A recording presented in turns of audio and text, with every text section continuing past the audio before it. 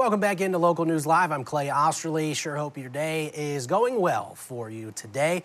We are once again visiting the world of travel today as we dive into unraveling your traveling. It's the second one this week that we're doing with KHNL's Jonathan Soppe. And Jonathan is kind of our resident travel expert, travel agent. He's always looking out for that good deal for you here, so it's always a good segment to tune into if you are interested in doing some traveling here before too long. But Jonathan, we have some situations here, not only in the skies, and we've got the holiday seasons that are coming up, the big ones, but we're also looking at some drama on the tracks. And I think we talked about this a little earlier in the week. But Amtrak is really having some work to do here in restoring service in the wake of a strike threat here, and we were kind of talking about that a little while ago. Yeah, so we have some good news, as good as you could get today regarding this story. Keep in mind, we are not talking about Amtrak workers going on strike. We're talking about the freight workers that we're talking about going on a strike and threatening to. There's some resolution there, not completely finalized, of course, but they're affecting Amtrak because Amtrak doesn't actually own the tracks it rolls on. So let's dive deeper into this. So here's sort of the good news. Amtrak says it's working to accommodate travelers whose plans were disrupted this week ahead of that tentative railway labor agreement that was reported today. So it was being also reported by a number of news agencies out there. I was just checking with ABC News, and they said it's noticeably smaller today, the crowds at Amtrak stations, especially in the Northeast, even with that reported freight railway agreement sort of keeping that strike at bay. Amtrak canceled several of its long-distance routes this week because they would not have been enough time to reach their destinations before the strike deadline that was coming up really quickly at 12:01 a.m. Friday, so tomorrow, very early in the morning. It was when that was supposed to happen. The strike would have disrupted commuter traffic as well as those freight rail lines that are so important to the supply chain demand in this country. It would have also impacted commuter trains that use the tracks owned by those major freight railroads. So Amtrak suspended its California lines. That's one of the really popular long-distance ones that runs from Chicago to the west. And it also said it was stopping running its City of New Orleans line, which I've been on many times from Illinois down to New Orleans. And then the Starlight of Texas Eagle line, along with several others.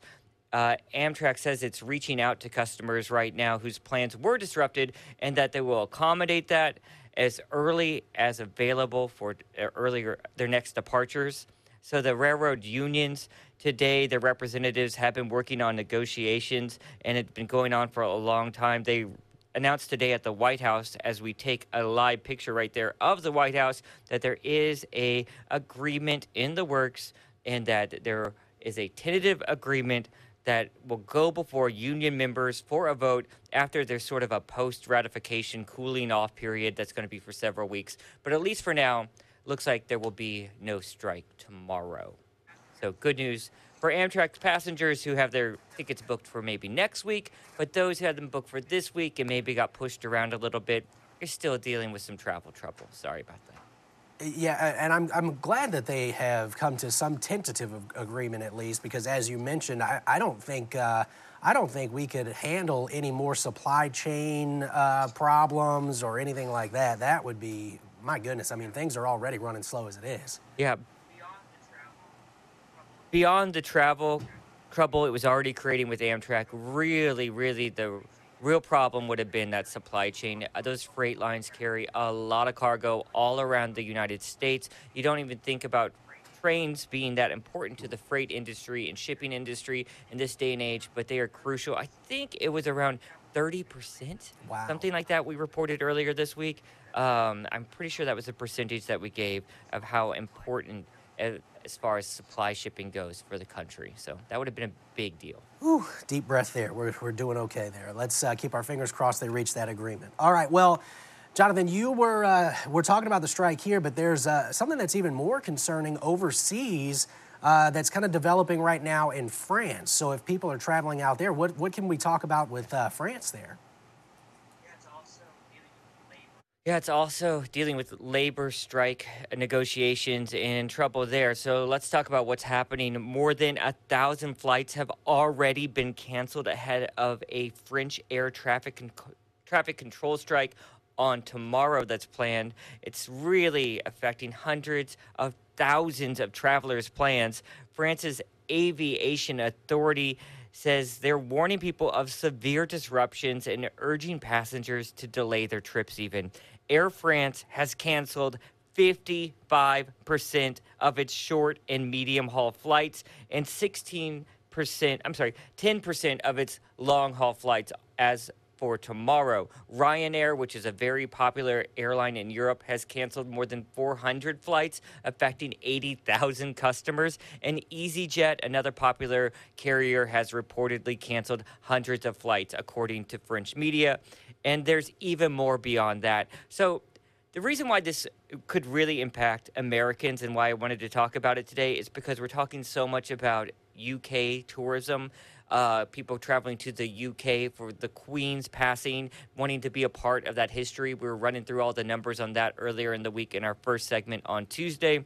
Well, if you have flights running through France, if you have, or we're planning a stop in France to extend that vacation from the UK, this is what you need to watch out for. So keep an eye on this potential. Well, it looks like they probably are going to strike in this case, and it's going to be pretty disruptive. And it already is fairly disruptive with more than 1,000 flights canceled. And I know of a lot of people, even within our great family, that are traveling to Europe for the UK's passing of the Queen's sort of memorials and funeral plans. So I know our Gray crew is actually on the ground today. I'm sure you guys would be talking to them. So it'd be interesting to see if they're hearing of anyone getting any travel problems or travel trouble in the wake of this strike. It has truly been a season of delays and cancellations, and wow, that one is a big one for sure. So yeah, there's so many people traveling right now in Europe because of the Queen's passing. Yikes, that's definitely a big one. Well, we have more international news, of course, here. And this one I find interesting because I think it's been a while since people could openly travel into New Zealand because, of course, of the COVID-19 pandemic. Tell me a little bit more about this here, Jonathan. This is big travel news. Yeah, and especially with the reawakening of the Lord of the Rings with the new series that's out, it's sort of reuniting people's interest, I'm sure, in New Zealand because there's so much Lord of the Rings tourism that takes place there, or did in a pre-pandemic world, and then New Zealand became one of the strictest countries in the world to travel to. They had really harsh and strict COVID rules, trying to keep that island country safe. So let's take a look at some of these beautiful pictures from their tourism website as I run through this story. So the country has eliminated all COVID-19 related travel restrictions and testing requirements, marking this end of what was once the strictest pandemic era rules in the world, really. The Prime Minister lifted all vaccine restrictions starting this week, as well as lifted requirements for self-test after arrival. So going forward, testing will simply be encouraged, quote, encouraged, but not mandated. Previously, New Zealand required travelers to show proof of vaccination to enter, as well as testing right after arrival, and then again on day 5 and 6 and report those results. So that was pretty strict. The country will still hand out free rapid tests at the airport to incoming travelers, but again, that's not mandatory. Yeah, New Zealand also eliminated its mask wearing rules, and that goes into effect for everyone except for healthcare settings. And some individual places can still impose mask requirements as well. Those pictures are gorgeous. I've never been to New Zealand. I really want to go. We're also watching internationally some developing news there with COVID restrictions. We're still keeping an eye on Japan. They are expected to announce some news about even lifting further their restrictions. They recently announced just in the past few days that they're sort of raising the cap on the number of people they're going to allow in, and we expect them to loosen even more rules in the days to come. Right now, you can really only enter Japan with a tour group, a designated tour group, very, very restrictive.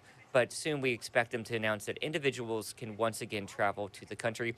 And if you are wanting to go to Japan, I gotta say, if you're willing to hedge your bet, there's some good deals out there for the beginning of next year. So book now for those flights because there's some awesome, awesome deals. I saw some from Los Angeles and from right here in Honolulu. For the ones from here were like from $300 to $500 round trip on the discount carrier. So that's pretty good. Not bad. Okay. And yeah, you're absolutely right. And I've never been to New Zealand either. But man, those pictures were beautiful. I mean, anytime you can be at eye level and see the snow line on the top of the mountains there back behind you, wow, that is cool. All right. Could not agree more. It's really at the top of my list of what I need to get to. For sure.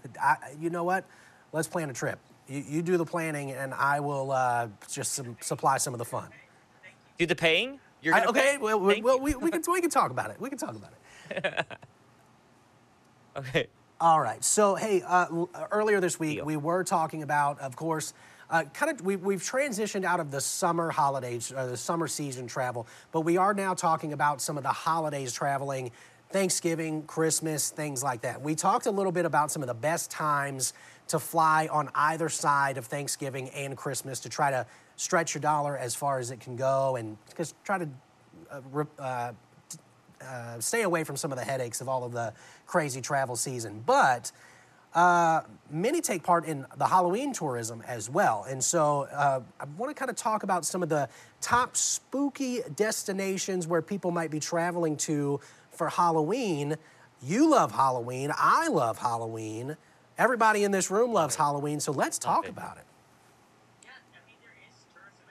Yeah, I mean, there is tourism aspects to it. A lot of people do travel for Halloween.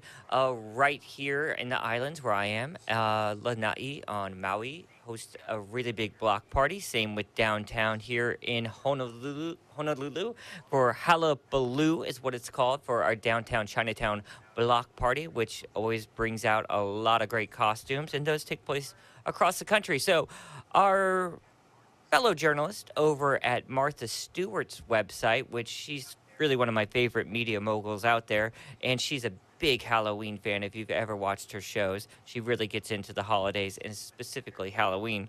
So she's put together a list of the top destinations on their website. I'll run through a few of the ones that they have picked up on. So we'll start with really the most obvious, and I was going to skip this one, but it's just really cool, and it's another place I'd really, really love to visit, Salem, Massachusetts, of course. It's peak tourism season in that part of the country because you're talking about fall foliage, those fall changing colors in that part of the country, just gorgeous this time of the year. They've also got this whole area of Salem. Really, they don't have like really one huge party. They do a whole sort of group thing. They call it Haunted Happenings, and is what it's called. It's an annual celebration of Halloween and fall in New England. Individual events aren't organized really by one entity, but rather a collection of timely Halloween festivals. People love it. It's really hard to get a hotel. I'd have to say, if you don't have your Airbnb or hotel now in Salem, you're probably not going to get it. You're going to have to drive into the festivities. But there's really just a classic mix of even horror film festivals, haunted outings, haunted festivals you can get into and really dig into that witchy past of Salem. So many resources out there for Salem. Let's move on to the next destination, which I've never been here either, but people love Williamsburg and colonial America. Yeah. And MarthaStewart.com is really suggesting this one as a top pick because there's so much history there. You know, talking about places like Williamsburg, Jamestown, Yorktown, all part of this list is part of America's historic triangle. These three communities have Halloween events that address everyone in your family's need, from like the younger kids in elementary school age to the little bit older ones to adults to trick-or-treating. Yeah, so in Jamestown, they celebrate it with all sorts of ghostly encounters, including in Yorktown. And you can even check out the Halloween-themed museum that takes place there in downtown Colonial Williamsburg. They sort of transformed the museum there into a Halloween digs. All right, I picked one more. They have a list of 15, but I just picked 3 that looked interesting to me. So South Dakota. I've never thought of South Dakota as a haunted place, but they're really putting it up there high on the list, especially of the Midwestern cities to visit for Halloween. A lot of amateur ghost hunters scout out the events there. This place in specifically there is a lodge in Rapid City. It's called the Hotel Alec Johnson. It's a historic inn said to be one of the most haunted hotels in the country. Woo, a lot of paranormal investigators go and visit this hotel and places around there in South Dakota. So, I don't know. Do you have any favorite Halloween spots that you like to visit? I'd have to say, for me, once living in Arizona, there's some really cool ones in Bisbee, Arizona, right there near the Arizona Mexico border. It's a historic mining town, and it reminds me a lot of the South Dakota images. Historic hotel said to be very haunted, a lot of ghost stories. You can do ghost story tours, and they have great history that goes along with that. That would be my favorite Halloween destination. I've never actually done any specific Halloween traveling or anything like that. But fun fact about me, Jonathan, of course, I grew up in New Orleans. I am very big on paranormal activity and monster legends and folklore and superstitions and all of that stuff. I love all of that. I was actually a member of a paranormal investigation group in my time in North Louisiana for a little while, Louisiana Spirits. What? Yeah. Yeah, I did several investigations with this group.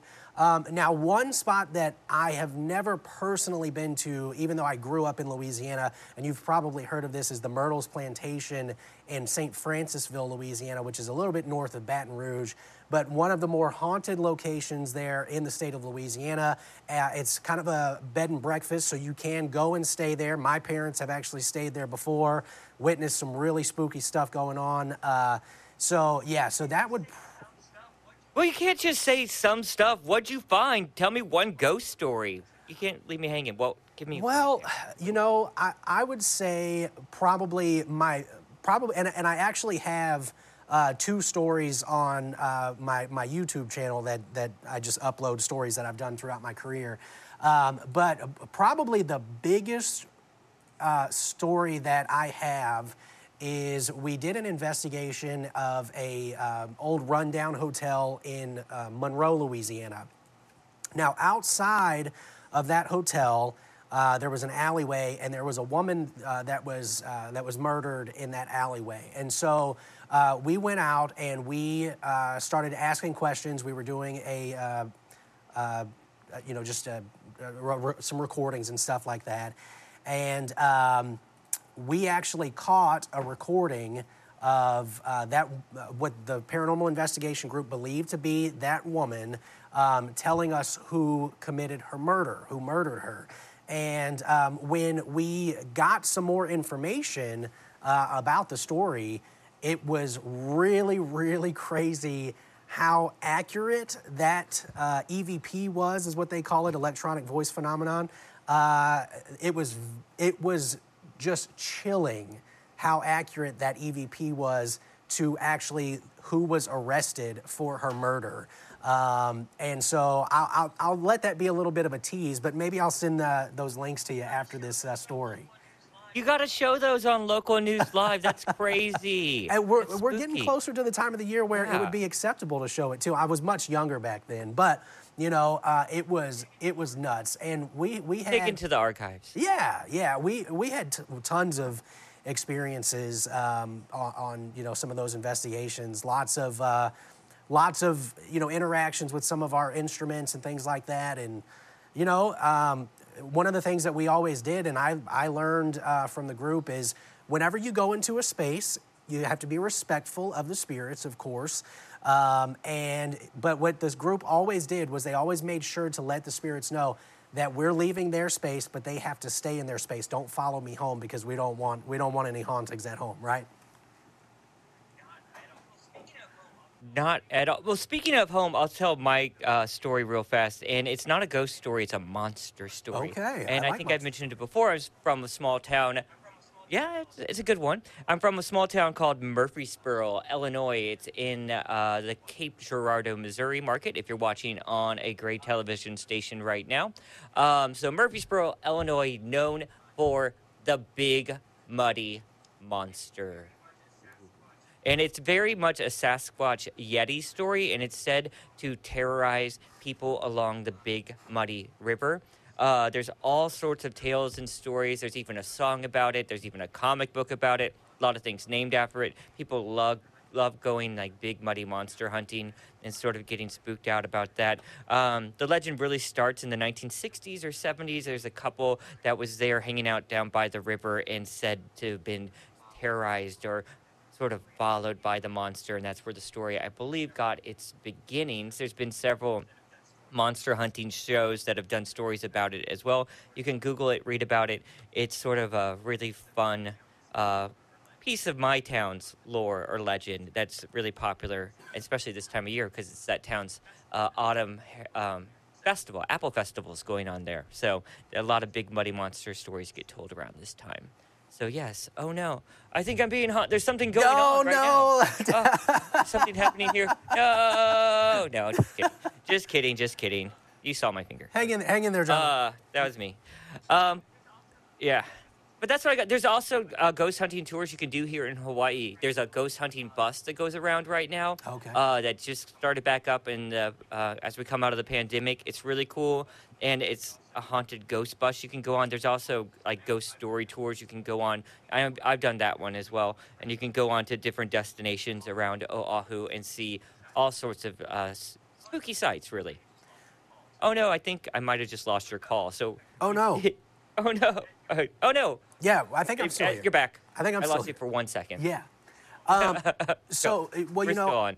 I have a similar Sasquatch story. Now I got to do one, and I can send you this link too because I think you'd like it. Now there's a Bigfoot legend in southern Arkansas as well because I worked in the Shreveport market for a little while, and in southern Arkansas, Fouke, Arkansas. So it goes by two different names: the Fouke monster or the Boggy Creek monster, which sounds similar to the big muddy monster that you were talking about.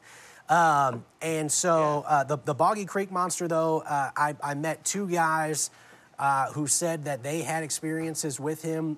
They were chased by him, they said, and they just recounted their stories. And I mean, as we were out there, I had already heard the majority of these two guys' stories. I was shooting a segment where I was standing in front of the camera. We call that a stand-up here, of course, in the TV business.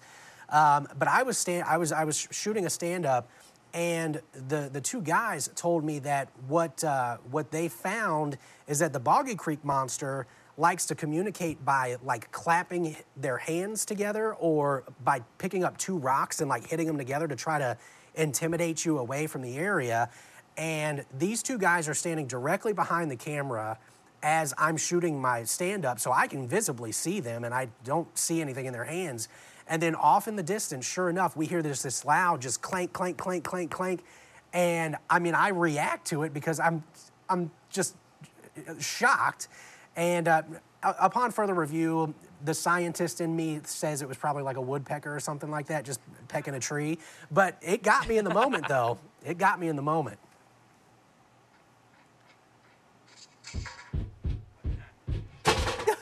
What's that? Did you hear that? I don't know if you heard that. I was kicking the desk. I love these ghost stories. We need to do a whole segment about ghost stories. All the time. There's so many good ones. Next week, we should do a whole ghost stories unraveling your traveling. We should come up with the best like ghost stories to talk. You know what? We're brainstorming this out live on TV, but, you know, all our great stations really do a great job with these ghost stories every year. It would be really easy for us to compile a bunch of them and just run through them and share them. That would be really fun. I'm down if you're down. Okay, let's do it. We will talk after this for sure. All right, well, guys, that was... You saw the creative process unfold right here on Local News Live. Cool. Guys, that was Unraveling Your Traveling. You are watching Local News Live and KHNL's Jonathan Soppe. Again, kind of our resident travel expert. He's always watching out for you and your related travel topics, of course, coming to you live from Honolulu, Hawaii. Jonathan, thank you again so much for joining us, and we look forward to talking next week. Yeah, ghost stories. Here we come. Have a good one. All right. Sounds good. And, of course, you're watching Local News Live, 24/7 news network for Gray Television. We have more than 100 local TV stations across the country, from the East Coast all the way to the West Coast. And we were just talking with one of them, KHNL, out of Honolulu, Hawaii. We have the one there in Hawaii. We also have two in Alaska. And we are always looking for the most interesting stories going on around across the country. We gather those up and then we send them to you here on Local News Live. We'll be right back.